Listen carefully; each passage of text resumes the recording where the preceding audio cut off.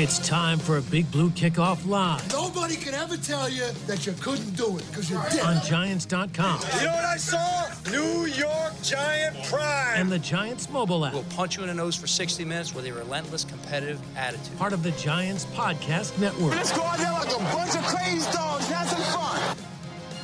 And welcome to Friday's edition of Big Blue Kickoff Live here on Giants.com, as well as the mobile app. Paul Dottino alongside by me. We will also have John Schmelk chiming in as well. Hello. Across the period of this program. Absolutely, guys. In multiple ways for you to interact with us here on the program, 201-939-4513. We are back to our regular number. You could also use hashtag Giants Chat on Twitter, and you can interact with the three of us directly on social media, on Twitter at Lance Meadow, one word, last name, MEDOW, at Giants WFAN, and at Schmelk as well. We got a lot to cover over the course of the next 60 minutes. A number of other assistant coaches addressed the media today, so we'll hear from them. We'll break that down. We'll analyze that, and we'll also get to the latest team news. Is the Giants inching closer to those padded practices? So that is certainly promising, and it's promising for the entire NFL as well. Paul, how are we doing today? Good to talk to you, Lance. And, it just kind of hit me that, as we continue to do these remote shows, maybe one of us could be at the North Pole, one at the South Pole, and one at the equator.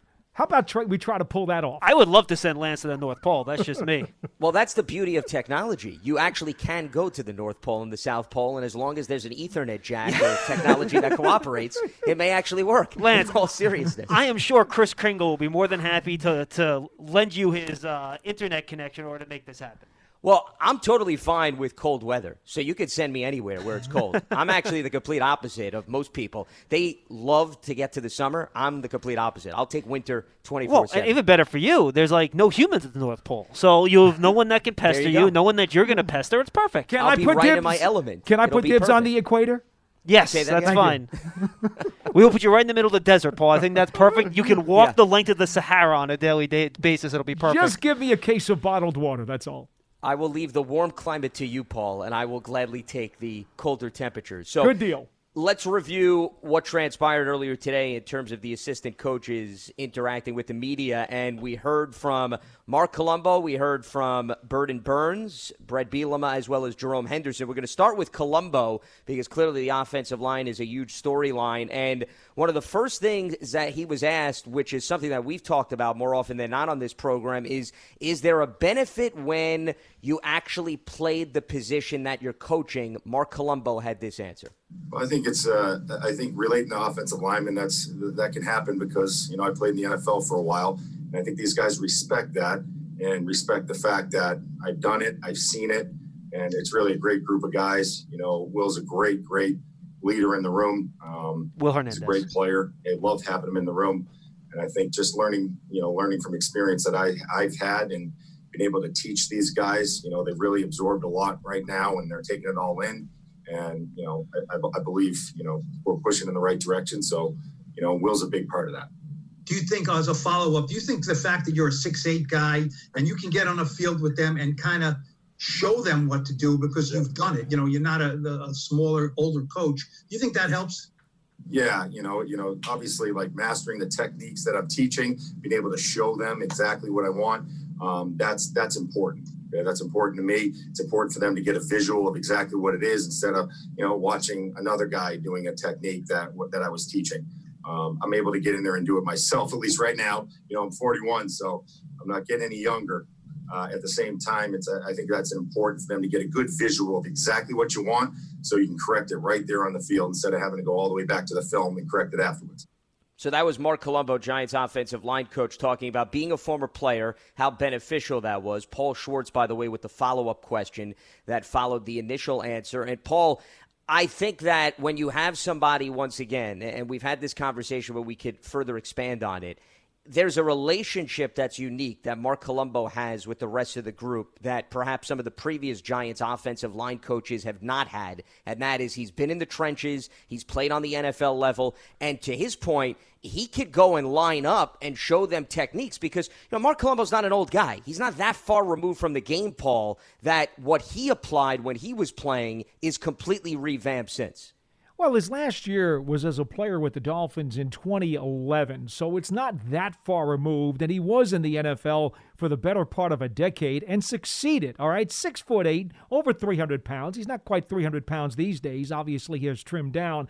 But from the limited parts that we've been able to watch to this point, what you see, he will get right out there next to the center. He'll be inside the A gap or the B gap, and he's showing them how you're going to move your feet, how you're going to make sure you strike at the snap. I mean, he is physically demonstrating things right there on the field, right next to these guys. And, you know, we've discussed how guys like Pat Flaherty are great line coaches, and there's no question that it does not have to be a prerequisite to be an outstanding offensive line coach. But those guys who had success doing it in the NFL do seem to have a little bit of a leg up, or at least somewhat of an easier time translating what they're trying to teach to the current players on the roster. I was doing some research, and this is right up your alley, since you love the trenches, Paul. I was curious to see the last time the Giants had an offensive line coach that actually played the position in the NFL. Do you happen to know off the top of your head, if I put you on the spot, who the last offensive line coach that played the position was? This is right in your wheelhouse. Might it be Rosie Brown? No, was not Rosie Brown. It's been since then. It was from 1985 to 1992. He was the offensive line coach. Ooh, why do I not? I was going to say, Paul, that's right in your wheelhouse. It really is. That's why I brought it up. Who was the Giants' offensive line coach for the Super Bowl teams? I'm trying to think about that. Why do I not know this? I don't know. I was only like 5 years old, so I don't feel bad about it. Wait a minute. Let me see. Let me think. I'm going to look it up, Paul. I'm going to look it up. Let's see if you can find it before I look it up. I'm just going through all the parts. Well, I have it in front of me. I could easily reveal it. No, you don't have to do minute. that much work, the two of you. The Parcells offensive line coach. Yes. Yeah. Why am I going brain dead here? Well, this is crazy. Well, listen, we've done multiple studies to explain that one, Paul. Yeah, we only have so much time on this program. I know. Lamar Leachman was the defensive line coach. Who was the offensive line coach? Why am I it wasn't Bill Austin, was it? No. All right, you're up to like 17 All right, what do you strikes got? already. What do you got? Fred Hoagland. Yes, Freddie. You're right. Freddie Hoagland with the mustache. There you go. Absolutely. Yes, the mustache is the important part. well, that's he was the guy. He was the mustache. You're right. So he was the last time the Giants had an offensive line coach that played the position in the NFL since Mark Colombo. Now, just to put things in perspective, the Giants have had Pete Manjurian, 93 to 96, John Matsko, 97 to 98, Jim McNally, 99 to 2003, then Pat Flaherty, who had the longest tenure, 04 to 15, Mike Solari, and Hal Hunter, who have followed. So my point is, it's been some time, guys, since the Giants actually have had a former NFL player who played in the trenches. No, that's a really good piece of work by you, Lance, and I'm embarrassed to have had brain lock. But I'll tell you one thing, okay? Mike Solari in particular, Pat Flaherty in particular, nothing against the other guys, but those two had gotten a lot of praise from around the football circles before they even got here. And then, of course, when they got here, Flats wound up helping the Giants win 2 Super Bowls. And Solari was actually credited by a lot of people around the league for doing a yeoman's job with what was a very suspect offensive line the time that he was here in East Rutherford.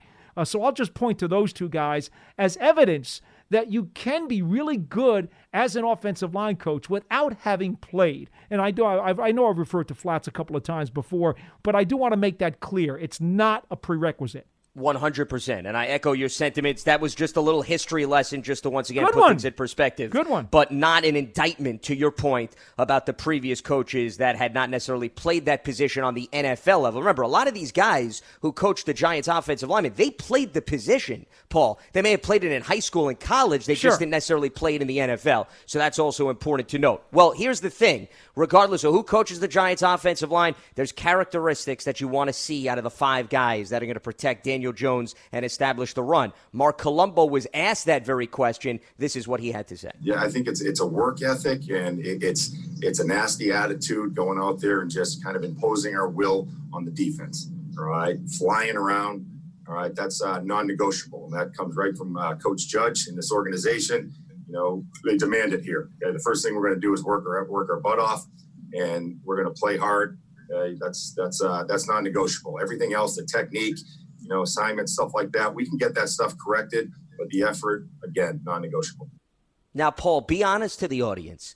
When you heard that live and now you're hearing it again, how much excitement did you personally feel inside listening to him break down what he wants out of offensive linemen and trenches play? One of the things that we heard the Giants were looking for when Judge first started to talk about this team, and then when Colombo first got here as well, is that they wanted to adopt the mentality and the philosophy of the Cowboys' offensive line, which is exactly what you just heard him talk about.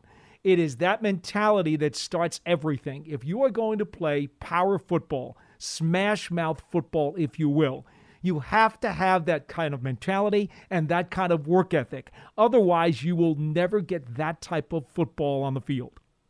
Well, and this leads into what he also talked about. He focused on detail and the little things, why they are so important when it comes to coaching the offensive line. What I try to teach, and again, our head coach is just like this, is why, it's awesome, all right? Attention to detail is everything. Every little step matters, all right? I'm not going to speak for every other coach in the NFL, but every single step matters. And if you're not coaching every little detail of it, all right, the player can't get better.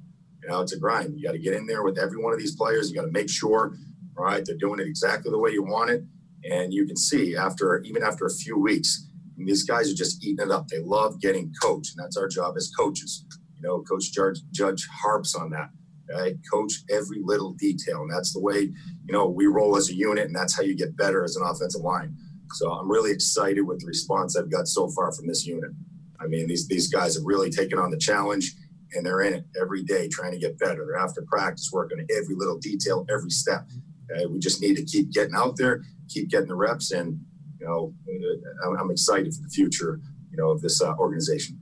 And Paul, you can argue the reason why detail is so important, he has by far the toughest position to coach right now because with limited padded practices, and he even responded to a lot of questions when he was asked about specific players, I've seen this and that, but hey, once we put the pads on, then we'll separate the men from the boys, to paraphrase him. So, that's why the studying and the Zoom call conversations and what they need the offensive line to do in the scheme, hey, that's great. But you're really going to see who steps up and applies all of that once we get to next week when the padded practices begin. The padded practices, as you said, on Monday, August the 17th will begin. And then after that, each ensuing week, we will see an intra-squad scrimmage where the guys are really going to go at each other, and they'll learn a lot more about what these guys' capabilities are. Lance, I think the one thing to keep in mind about the detail stuff that he's talking about is that when you study players in the NFL because you're going to face them on a given weekend, the first thing you're going to do, if you're in the trenches especially, look, defensive backs will do this as well, so will linebackers, but it's the trenches that they will look for whatever little idiosyncrasy that they can find, which is going to be the key to how they can either beat you or how you have left yourself vulnerable. And there is no greater mistake than to give up a key or to be sloppy along the trenches, because that's when the defensive fronts turn into sharks and they've just got blood in their eyes and they are coming for you and they will make you pay. That's the one place more than anything else you cannot afford to be sloppy with the details. Well, because issues with one offensive lineman then opens up Pandora's box for issues across the board. And that's going to be extremely important this year, especially if you have a few young guys such as Andrew Thomas starting and Will Hernandez, who was talking about this earlier in the week, developing and looking to make progress based on his finish last season. If you have a young guy next to you and the details are not necessarily falling into place, not only does that affect the young player, Paul, it could then impact everybody else on the line across the board. And that's, of course, based on what you're alluding to when things really start to fall apart. Yes, there's absolutely no question about that. And we already know that the Giants are going to have a new tackle combination because, Solder has opted out, so it's going to be a new left tackle and a new right tackle. And in all likelihood, because, again, I don't know what is going on with John Jalapeno. We haven't heard anything about him recently. So I'm starting to think that you can't count on him coming back to compete for the center position. So in all likelihood, the front runner right now, Spencer Pulley, has a leg up on the job, and if we assume that he's going to win it, well, he hasn't exactly played a ton next to Zeitler and Hernandez. Now, they have some familiarity, but it's not like they've got thousands of snaps between them.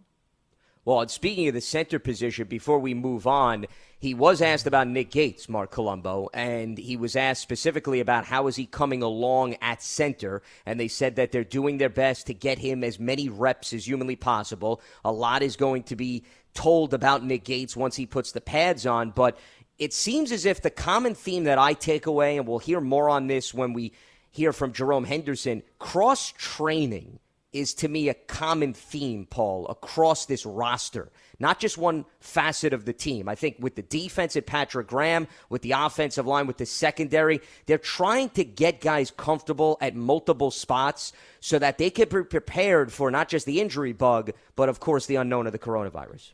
Well, I think we will hear from Coach Henderson. One of the things that he in particular stressed more than the other guys, because he was asked about the safeties. Yeah. And he will address this a little bit further. The bottom line is you need to have some flexibility and some versatility in what is a very, very weird offseason.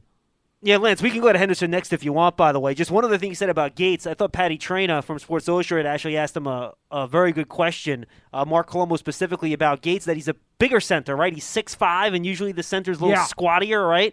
And he said, look, we like big centers. You know, we had Travis Frederick in Dallas. He was a bigger player because they want that center to be able to create gaps and move people off the line of scrimmage. So he pointed out that he likes the fact that maybe they'll have a bigger, more powerful center if Nick Gates happens to win that job.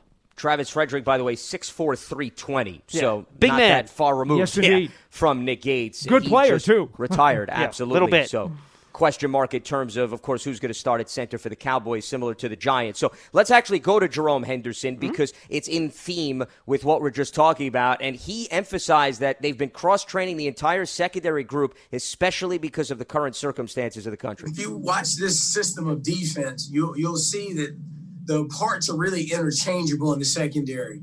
You know, you'll have safeties sometime moving down and playing corners. You'll have corners sometime and things moving back to play safety. So we're asking all those guys to be versatile. We're asking them to learn multiple positions. And so that gives us flexibility because, you know, I always tell them that, you know, 1 week, and especially when you add COVID in the mix and what can happen there, you know, I may have been at corner all camp and the next thing you know, we have an injury, right? And another guy's out because of COVID. Next thing you know, you've switched positions midweek, right? And we play in like a couple days. You know, so we're trying to get guys like kind of cross-trained and be ready for when that happens, if it happens. So we are asking them to cross-train and learn multiple spots.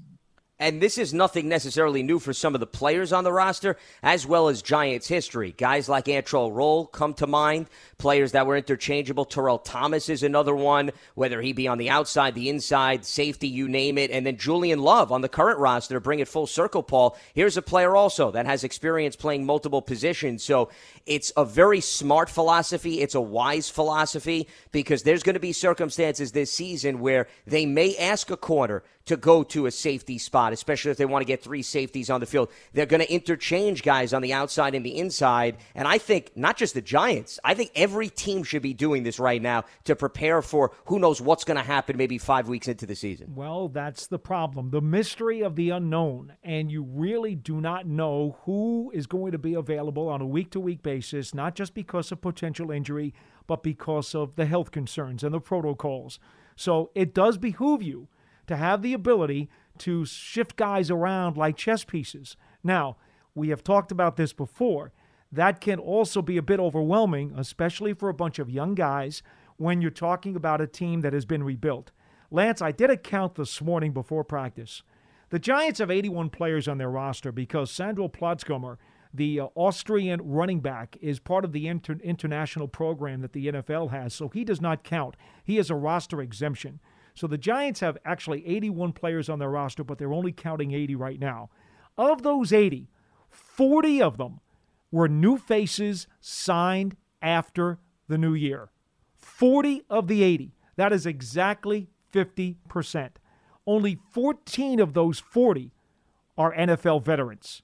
So you understand what the Giants coaching staff is up against when they really have to become outstanding teachers. And they're really, really going to have to do a good job of trying to cross-train guys, because that is a gigantic sandwich to have to bite off as a young player. Well, that's also a perfect example of the turnover rate in the NFL, and specifically with respect to the Giants, there's been so many changes. You got a lot of new faces, you have a new scheme, so you do have to, as you go along, get a feel for your players, what they can handle and perhaps what they can't. Now, the other thing, interestingly, that Jerome Henderson mentioned, they don't look at themselves as having a depth chart right now. He actually used the term alignment chart in terms of where they're putting these guys, and they're mapping out practices where they may ask a guy in one practice, Paul, today you're going to play on the inside, and then all of a sudden you get the practice plan for the next day. Today we're going to move you to the outside, and then the day after that we're going to line you up as a safety. So it's not as if, to me, it sounds as if they're overwhelming these guys all at once in one days of practice. They're spreading it out so that they can get a taste of this position, digest it, come back the next day, get a taste of a new position, and so forth. Well, that's true, because the versatility factor doesn't only come into play because you're worried about individual players' availabilities. The other part to this is that defensive coordinator Patrick Graham wants to be able to use a chameleon defense. He wants to be able to make adjustments and to change things week to week, half by half, maybe even quarter by quarter or series by series. And so that's going to be a staple of what his scheme is going to be. So you kind of have two separate reasons why you want these guys to be as versatile and as cross-trained as possible. And neither one is more important than the other, because both are extremely valuable based on what the Giants want to do. Lance, just FYI, we understand that there was a bit of a back-end issue on the website, on the app, so we only just joined people live. So if you folks want to, go check out the archive when it goes up later, you can hear from Mark Colombo and you can hear from Jerome Henderson, who we already talked about in terms of what the assistant coaches said today.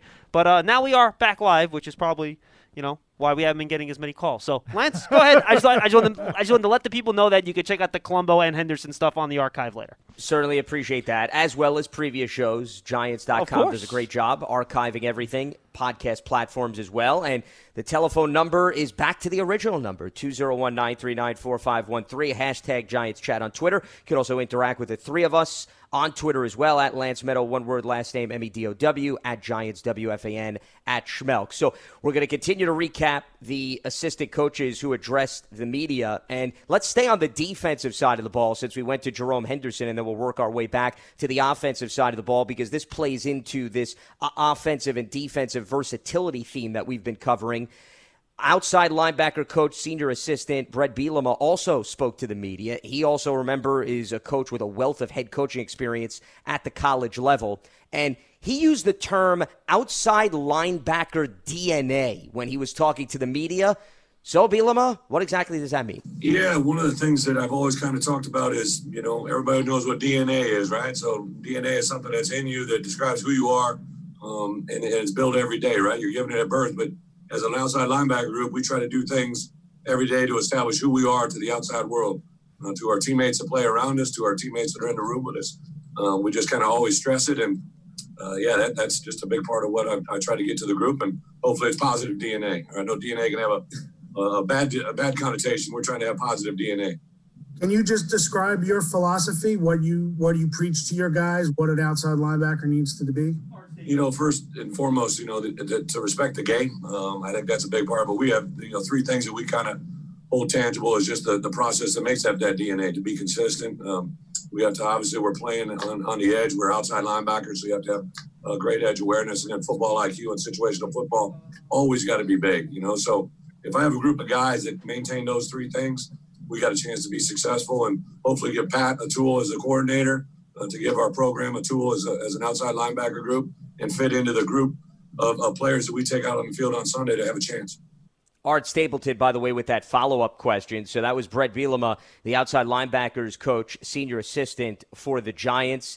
And the other thing that he pointed out, in addition to this blueprint of linebacker DNA, is some of the young guys, Paul, that he's been working with and how he's anxious to really see what he could get out of them because of their different skill set. And he highlighted specifically Carter Coughlin and Cam Brown, 2 late-round picks for the Giants, because he highlighted, and this is things that we brought up when we were evaluating the draft class, Coughlin has played down at the line of scrimmage if you go back to Minnesota, whereas Brown has been more of a move him around type of guy back in coverage. And right now they're trying to get a feel for where the placement of these guys is ideal within the structure of this defense. Well, Brown in particular is such a unique athlete. When you look at his skill set, specifically his wingspan and his height, you know, part of that whole thing is clearly he's going to impede the passing lanes, and clearly he can get his arms on running backs or tight ends coming out of the backfield and give them a real difficult time as they try to get into their pass routes. So he's got some very unique tools that can specifically inhibit or hinder an offense. Now, at the same time, though, in his time at Penn State, not necessarily the speediest guy in the world. And so, you know, teams in the NFL level, they're going to try to take advantage of that. And they're going to try to isolate him. They're going to try to run around him. They're going to try to make him go wide and horizontal. And so it's going to be a game of cat and mouse, which you have to figure out if you're Coach Bielema. You have to figure out specifically, okay, which of these skill sets actually do apply at a high level in the National Football League so that we know we can use them. And then we tell Coach Graham, okay, look, this guy can do this and this and this, and this guy can do that and that and that. Now, it's up to you how you want to scheme it. But I'm telling you now, player X, he's going to have a tough time doing this, so you may want to stay away from that. That's why they have to have communication on the coaching staff. They have to be on the same page, because if there's any disconnect there, you're going to have a coordinator who is going to scheme things with players who can't fit the mold. Well, that's why this is a year, and of course it's important for any positional coach every year, but you really want to make sure that you're getting the most out of your guys when you break down by position, because that goes right to your point. If there's a miscue within the positional group, then when they go out on the field as an entire defense, then obviously it's going to lead to headaches. But on this topic about the development of young players, interestingly, Bill Belichick spoke to the media today, and I want to bring up something he said because it ties right in to what we're talking about, Paul. And he was asked about what he's seen out of his own team rookies and what he expects from them in the early stages of the season. And when he was asked about how challenging he thinks it's going to be for first-year players this year, he said, quote, "The rookies are in deep water, in turbulent water," end quote. That's quite a line from Bill Belichick, because if arguably one of the greatest coaches, not just in today's NFL, in history, does not feel too confident that the rookies are going to have a smooth integration into what schemes and what the head coach and the coordinators are asking for, can only imagine what other teams are going to be dealing with too. So it's going to be very interesting to see what this rookie class, specifically these late-round picks, can contribute early on, I would say, outside of perhaps even special teams. Yeah, and Mike Giardi, Lance, on NFL Network, had one more quote from Belichick. After he said deep water, turbulent water, he finished up by saying, "and it's going to get rougher." That's what that was the end of the quote. So, yeah, it's going to be a problem. The one thing Bielema did say, Paul, is that the veterans have really embraced the young guys in that group, and they're trying to help them along a little bit. Yeah, I agree with that. And look, here's the bottom line, okay? If this is not a complete team effort, the coaches can't be the only ones who are teaching. The leaders in the locker room have to do that as well. And I think that's one thing that all of us will agree on as we've listened to these assistant coaches. They have all talked about developing leadership in the locker room and the camaraderie that these guys are showing each other, and guys who are willing to listen and willing to teach and then willing to help pass it along to others. The Giants have to have that, because this team is going to need a lot of learning and a lot of teaching. And on the communication front, I think it was also Jerome Henderson that even echoed these sentiments. They talked about, interestingly, if there's not going to be fans at the bulk of the games, how it may be a little bit easier for players to hear on the communication front, and how that's going to be a little bit different than what they've experienced at a big college game, as well as those players who have been on the NFL level. And, you know, that's something that we haven't necessarily talked about. whether or not the broadcasts are going to pick up on those things, I think is irrelevant. It's more a matter of, is that going to be a benefit for the players, whether it be on offense or defense? If you don't have to deal with the noise issue, do you then feel as if players are bound to be on the same page or better suited to deal with last-second adjustments because they don't have to worry about the crowd, whether they're at home or on the road, which is something that they've never had the luxury of dealing with previously? Well, the question, too, Paul, is are they going to pipe noise in? How loud is that noise going to be in these home buildings? So, Lance, to your point, maybe. But, like, I was watching the Yankee game the other night. It was bases loaded. Gleyber Torres came up. And all of a sudden, you're like, whoa, this sounds loud. What's going on here? So, I don't know if that was actually heard in the stadium, too, or if it was that just for broadcast. Correct. John. That's my question. Is it a broadcast thing or is it a stadium thing? I think they have said during some of the Yankee games that that's been over the PA. Interesting. So, little Lance, maybe it's not going to be that easy. Who knows? It's one of those things we're going to have to wait and see. Luckily, we're going to have a chance to figure it out for the Giants' first home game on that Monday night against Pittsburgh. Look, I'll tell you this. For years, there have been opponents who have gone into Seattle, Kansas City, Minnesota, Atlanta, and they have always talked about, they suspected that there was some extra crowd noise being pumped into what already was a very, very loud building.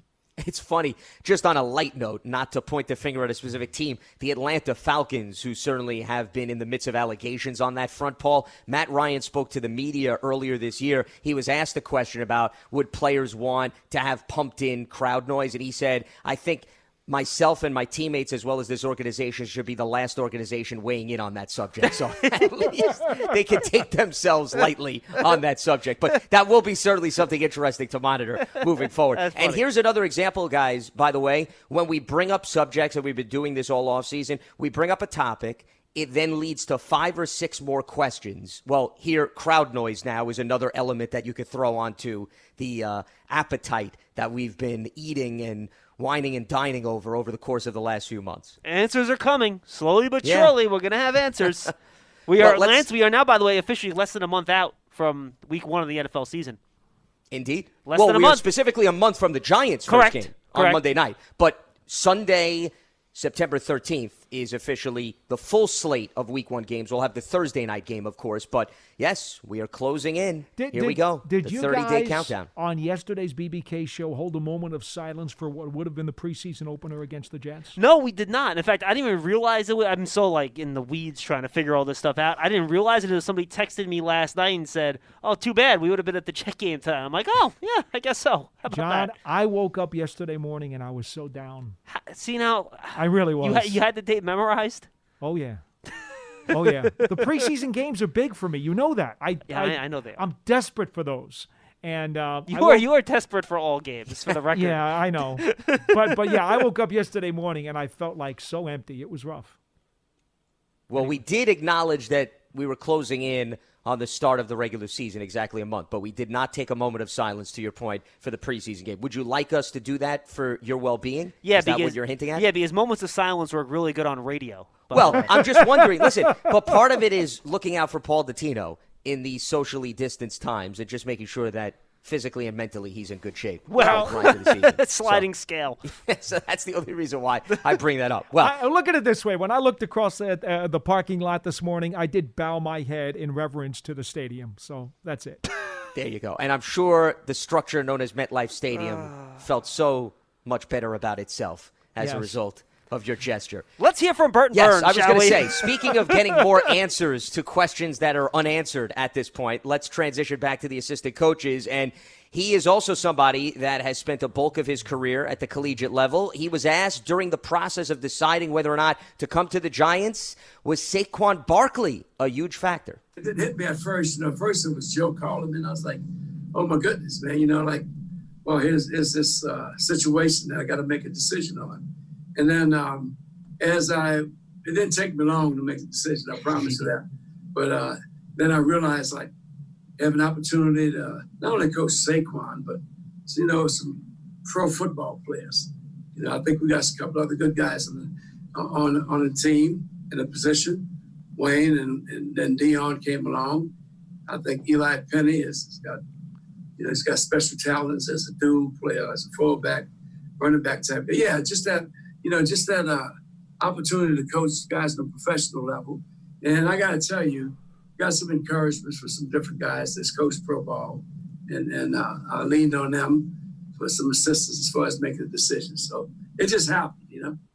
And he also brought up Wayne Goldman in a follow-up question because going up against Clemson over the last few years, he has familiar with Goldman too. So, this is a nice addition to this coaching staff because while he was mainly a running backs coach, Paul, Burns also had a significant title under Nick Saban. He was the associate head coach. So he had a significant leadership role, and the track record of Burns and how he's developed all those running backs at Alabama. If I'm Saquon Barkley, I'm pretty excited to see, based on what he did at the collegiate level, what he can help Saquon Barkley do in terms of bringing his game to a new level. Well, I'm going to flip the coin for a second. I'll let you go back to some of the guys that he has tutored, but I want to say this. For a gentleman who has been involved at either the major college level for 40-something years, just about 40 years, to say, you know what, I'm going to take the jump to go to the NFL, and part of the reason is I'd like to work with Saquon Barkley. What does that tell you about Saquon Barkley? I mean, seriously. Yes, Joe Judge and Coach Burns have a previous relationship from Alabama. I totally understand that, and that was the primary reason that when he took the call, he decided to take the job. But he made it very clear that the secondary reason was, my goodness, I get to work with Saquon Barkley. For a guy who's had 40 years of pro football coaching in his background, to look at this as a gem of an opportunity tells you how much Barkley is revered in the football world. Well, I would think as good as you know Joe Judge, the icing on the cake, to your point, is who am I working with? Who do I have an opportunity to groom? And when you think about electric running backs in the NFL, Christian McCaffrey and Saquon Barkley and Zeke Elliott are probably the three guys that come to mind. Alvin Kamara you could throw in too. So I'm sure that was, no doubt about it, a huge factor. But this is another individual that also has strong ties to Joe Judge. Brett Bielema has ties to Joe Judge. A lot of the guys, and I think we'd be remiss if we didn't mention, all of them were asked, Paul, in some capacity, did you get a taste of Joe Judge when you were working with him and you saw him at the very early stage of his career? What jumped out to you? Did you ever think he'd be a head coach? And Burns certainly spoke very highly of him, but I actually was most impressed with what Bielema said.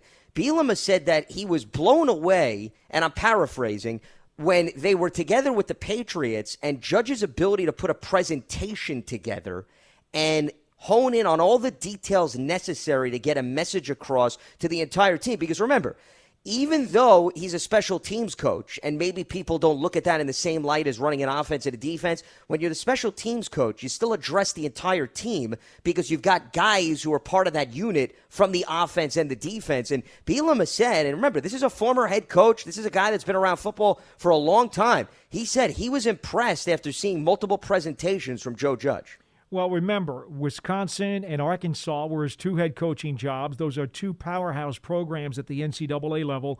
Also, he worked with Hayden Fry, I believe, out at Iowa some years back. So this guy has quite a football pedigree. And I think to paraphrase further the statement that you're referring to, he said that with Judge, very impressed with his football presentation, awareness, and his demeanor, and the way he interacts with coaches and players, you knew he had big things ahead.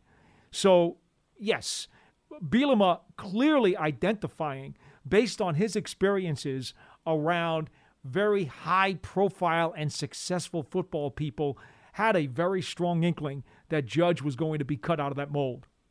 Lance Meadow, Paul Dottino, John Schmelk with you here on Friday's edition of Big Blue Kickoff Live, 201-939-4513. Back to our normal number, 201-939-4513. Recapping some of the highlights from the assistant coach media sessions.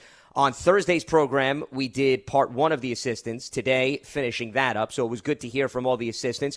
The other newsworthy item, of course, guys, is the fact that today the team was on the field as we are inching closer and closer to padded practices next week. And before we get into some details from today, Joe Judge mentioned that they're going to have an intra-scrimmage practice on each of the Fridays moving forward. Not today, starting next Friday. So that's going to be a way to make up for the missing out of preseason games so that you can simulate and get as close to live action as humanly possible. And I'm expecting that to be a trend across the NFL. I think all teams are going to adopt at least having 1 or 2 intra-scrimmage games each and every week. So this way you don't just go into week 1 blindly. Well, understand this, Lance. The teams must get down to 53 by September the 4th, and the weekend of the 13th is the regular season weekend openers.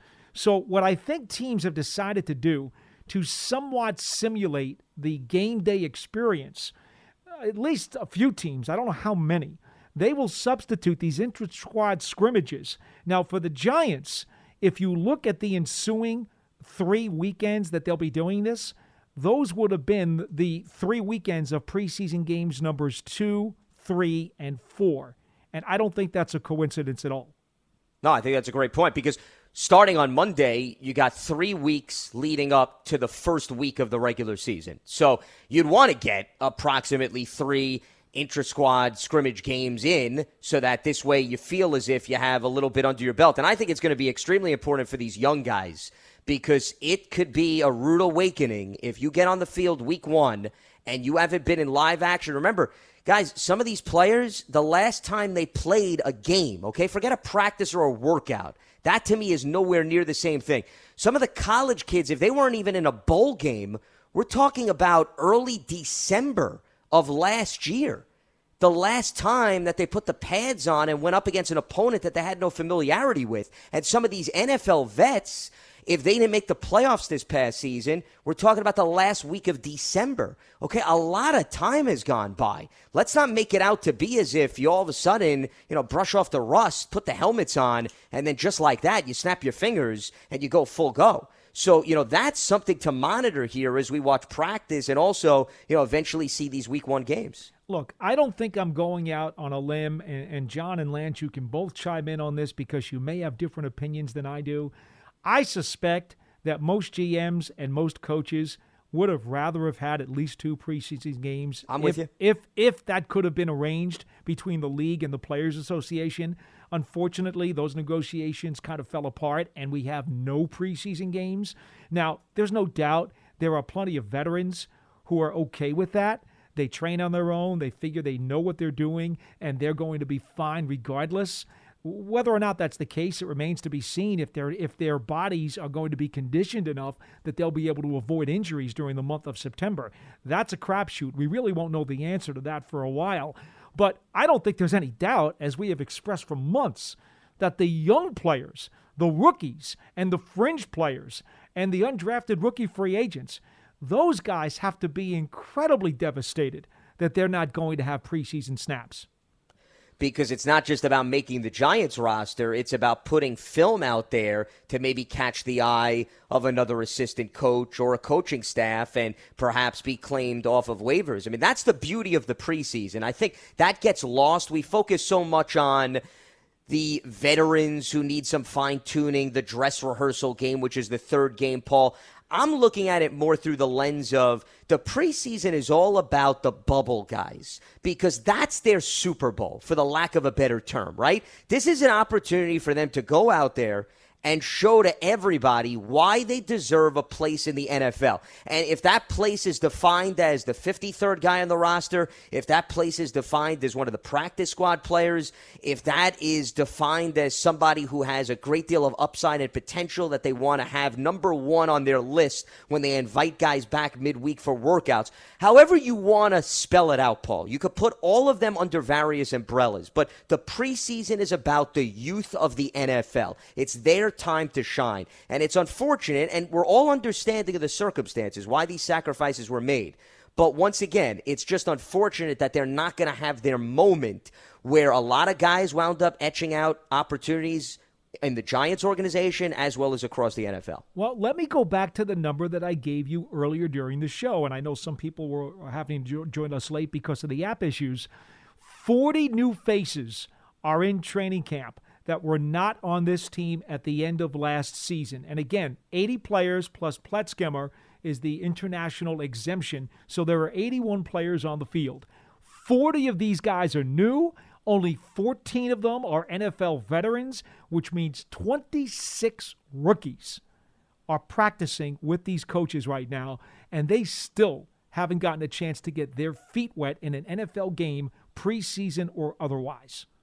201-939-4513 is the telephone number. We are back to our usual number. You don't have to worry about memorizing our brief change of digits. 201-939-4513. And you could also send in your comments, your questions on Twitter. Hashtag Giants Chat at Lance Meadow, one word, last name, MEDOW, at Giants WFAN, and at Schmelk. We are an interactive program, so we will not shy away from your feedback within social media. But we are going to open up the phone lines here as we move along on Friday's edition of Big Blue Kickoff Live. And let's check in with Rick in Tampa Bay. Rick, welcome to the program. What do you have for us? Hey, well, that was quick. How you guys doing Hello. today? I think everybody's there. I heard Paul's voice. I heard everybody there today, right? Yeah, Full house, absolutely. It's a busy show. Everyone but Fiegels. He was banished today. Yeah, So yes. He's not dead. And as I called the other day, and I was looking really excited about under 4 weeks we'll be playing. It's super excited, and I got and Paul, you weren't here when I called the other day. I want to get your opinion regarding the preseason practice games, but I do have a question regarding Daniel Jones, his fumbleitis. Now we all know it's been a problem last year. And we look, and who knows what this year will bring with him with it.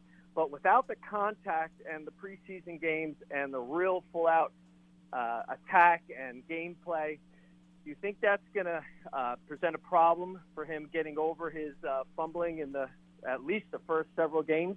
So do you think that's going to be a problem because of that? And also, Paul, I'd asked the other day, what are the teams? What's your thoughts about not having any preseason games at all to actually have hitting and tackling and all that, which are so important? And you mentioned something before I was on hold, and I didn't. Maybe that you said something about they're going to do something with tackling and everything. But do you think that's going to have an impact, Paul? That not even one preseason game with the way the Giants play as well as other teams, and my concern with Daniel Jones because of his fumbling. Coming out the first couple of games in live, action, possibly having a recurrence of just what he's been having. Well, let's go in reverse. I'll leave you guys to take Daniel Jones, and I'll answer the question about the exhibition games because, in my opinion, it's terrible. I certainly wish they had at least 2 preseason games. I do think you're going to see a lot of shoddy tackling. The quality of play, especially defensively, is probably not going to be very good in September. The offensive lines, and there are a bunch of them who are mediocre at best in this league or developing offensive lines like what the Giants have, they are going to have missed assignments. Let's not kid ourselves. No matter how good or talented these players may be, a lot of them are young and they're inexperienced, and they will bust assignments, and it will show up in a hurry with big plays for the other side. So that's going to happen. And again, as we said earlier, conditioning and injury issues, which may or may not kind of rear their ugly heads throughout the course of September, are going to be something you've got to keep an eye on. Mm-hmm. See, you're adjusting to the game, Rick, simultaneously with also learning a scheme and getting ready for the opener. And that's something that most rookies haven't had to balance every single offseason, because if you're a rookie previously, you can at least have that build-up period in the preseason where you're going through 4 rehearsal-esque games, you're learning the scheme, you've also had OTAs under your belt and so forth. So, there's this very lengthy group of months that help you get more and more comfortable.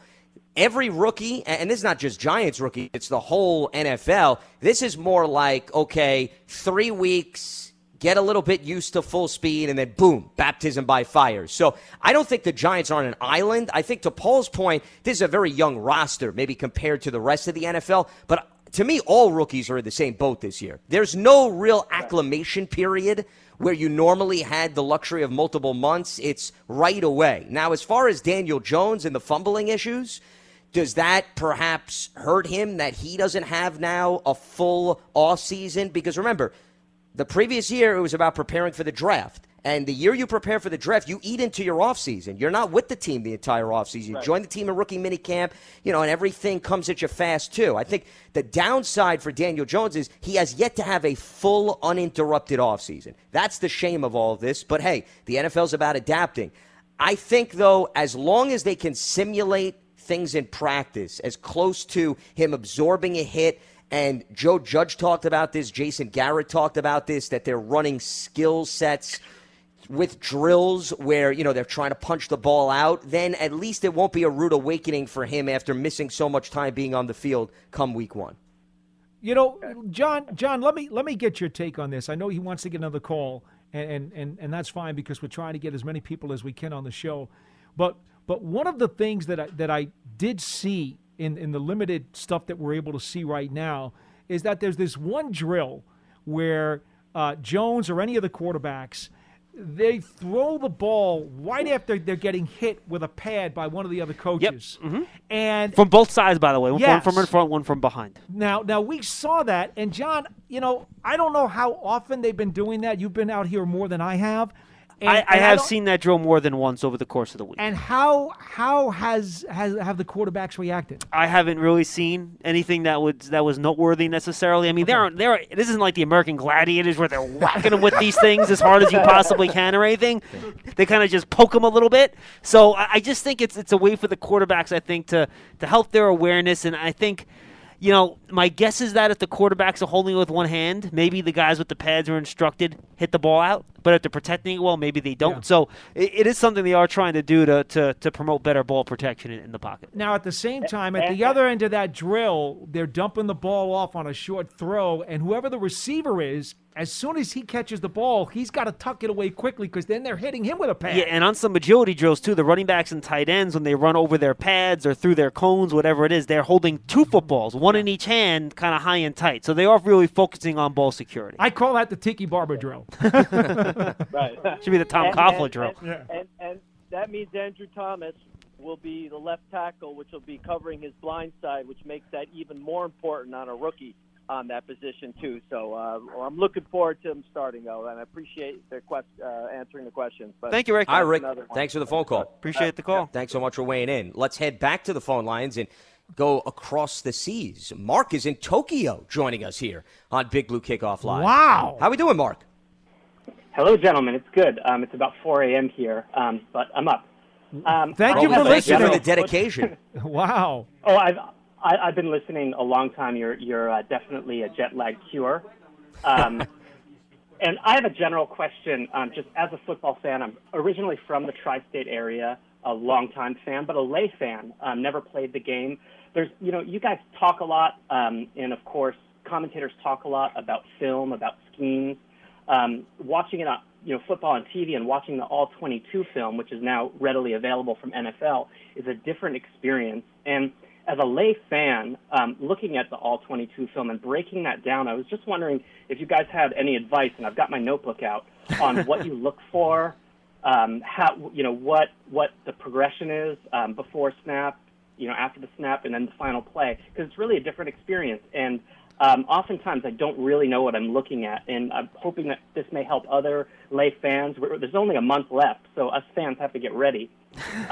And just wondering if you guys had any advice for us. No, Mark, I think that's a great question. When I'm doing game film review after a game, for example, what I'll do is that I'll have the game play-by-play ready, right? So before I even hit the play button on the All-22 on a specific play, you want to know what's going to happen on that play, right? So you know exactly where the ball is going to go. So you know if Daniel Jones is going to throw the ball to Darius Slayton, right? Well, maybe the first time you go through that All-22, you're just going to watch Darius Slayton, right? So you're going to watch Slayton, see how he handles press coverage, see how the corner's handling it, see what he does at the top of his route, and you make your notes there. Okay, then you go back to the beginning again. Then you say, all right, well, let's look at the protection. You say, was there pressure on this play?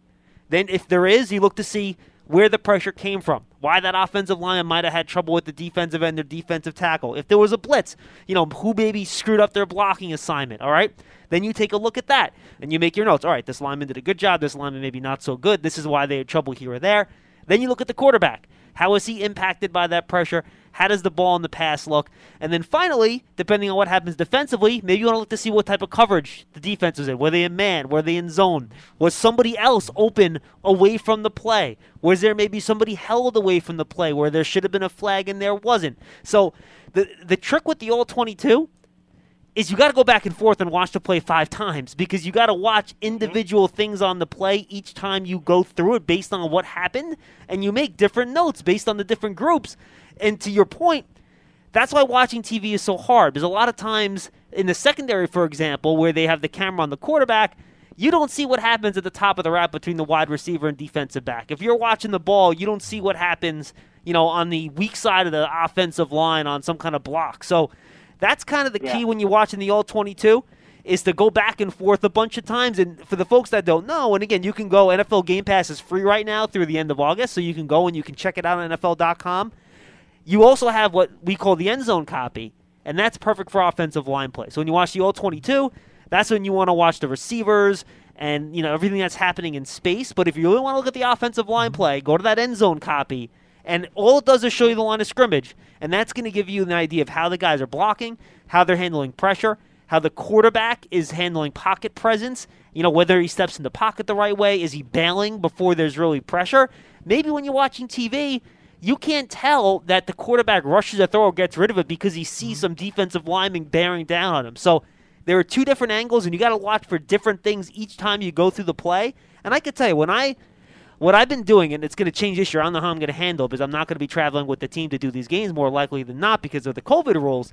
I would get the game film, and on the flight home in the middle of the night, I'm on the plane. Paul's right next to me. He sees me. I'm watching the All-22, and it takes me 3-4 hours to get through a game because you're watching every play 3 or 4 times. If there's a 2-yard run, you watch that play once, you move on, fine, whatever, who cares? But if you got a couple big plays here or there, you want to go through that play 4 or 5 times to see exactly what happened on that play. You Paul. young people have it so good, John. Oh, no, I'm lucky. I know I'm lucky. When I started, you had the rewind button on the VHS. Yes! It wasn't until the 1990 season, and I started in 83, so it was like 7 years into my career as a Giants beat guy, when I finally started to really learn how to study tape. And I would pop the VHS into the VCR, and there I am, back and forth, putting it in slow-mo, putting it in pause, putting it in step, and then rewinding, doing it again. And all I had was the TV copy. So I'd be sometimes looking at a play 6, 7, 8 times, taking 5 and 6 hours to get through the game film, and it wasn't even game film, it was TV film. And the other thing, too, which is not the best. And, Mark, I'm fortunate is that, I've had Carl Banks here. He's taught me what to look for on defense. Right. I have David Deal and Sean O'Hara. Last year in the offseason, me and Dan Salomon, who's one of our other writers here on Giants.com, David Deal, it was the 2019 winter, I guess. He would sit down for us after we'd finish a serious show and sit with us for 45 minutes to an hour and just watch offensive line game tape with us. And he'd go talk, all right, this is called a tag block. This is called a TED block. This is power. This is gap. And, we're lucky because, as a layman, offensive line scheme and terms, how the hell am I supposed to know any of that? You don't. So I've been lucky enough to be around guys like that to learn that sort of stuff. And there's actually a feature, and I haven't watched many of them yet, but I know I saw one that was very good. On Game Pass, Brian Baldinger is doing a series where he breaks down tape with players on the film, and he kind of goes through the scheme stuff, Mark.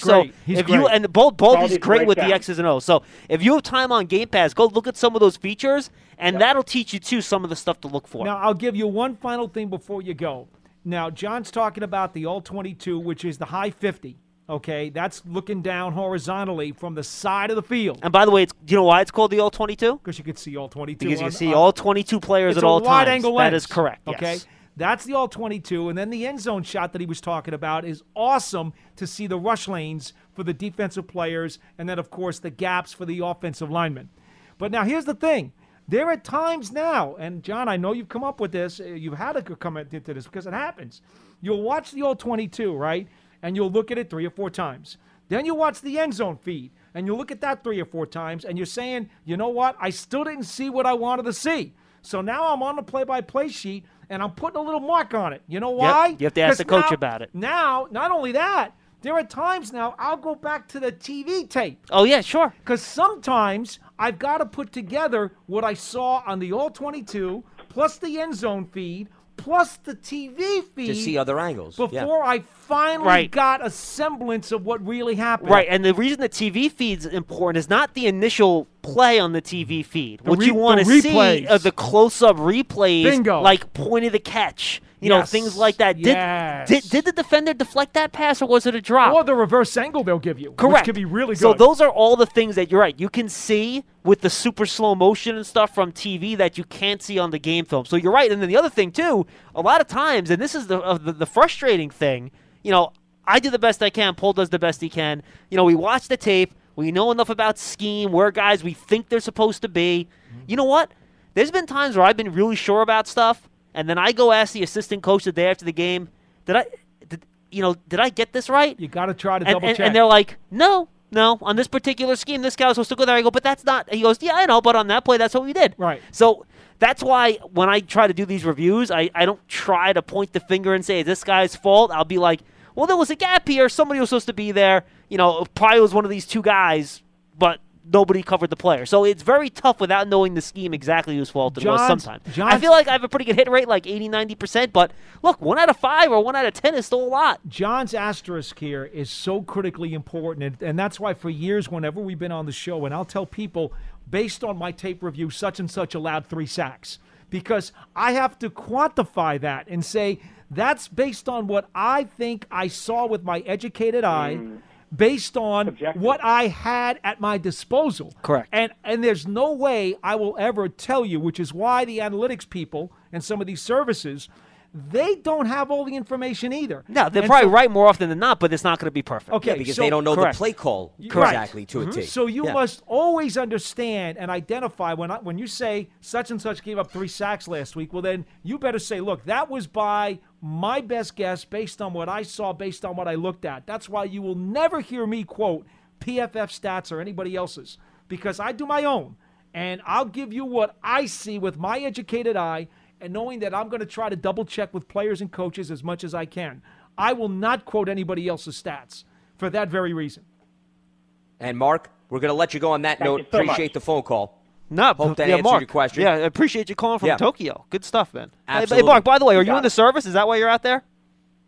I am not, but sometimes I watch the game on Yokosuka base with my naval buddies. Nice. So shout out to them. And shout out to cornerbacks, because on this 22 film, you really see how exposed they are. I have a new appreciation for that. And, of course, shout out to you guys. Really appreciate your work. Thank you, Mark, and shout out to you. Thank you for listening all day on Tokyo and 4 a.m. My goodness. I mean, that's geez, dedication. That's impressive. Yeah, when the cornerback is out on an island and it's one-on-one, I think you do grow a greater appreciation. Well, he's a man after my own heart, because I'm often up at 3:30 in the morning looking at tape. Yeah, but that's because you're a lunatic. Mark, I'm guessing it probably has more sense than you do. Yes. I hope so. He just gets his day started early. You never end your day. That's it's just an ongoing cycle. Yes, indeed. All right, Lance, we better wrap. We got to wrap here, my friend. It is time now to close shop on Friday's edition of Big Blue Kickoff Live. For Paul Dottino, for John Schmelk, I'm Lance Meadow. Enjoy the weekend. Enjoy the rest of your Friday. We'll be back up and running Monday at 2 p.m. Eastern. And always stay locked to Giants.com. Have a good one.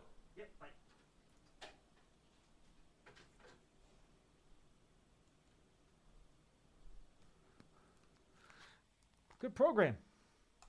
A lot of good stuff we got in there.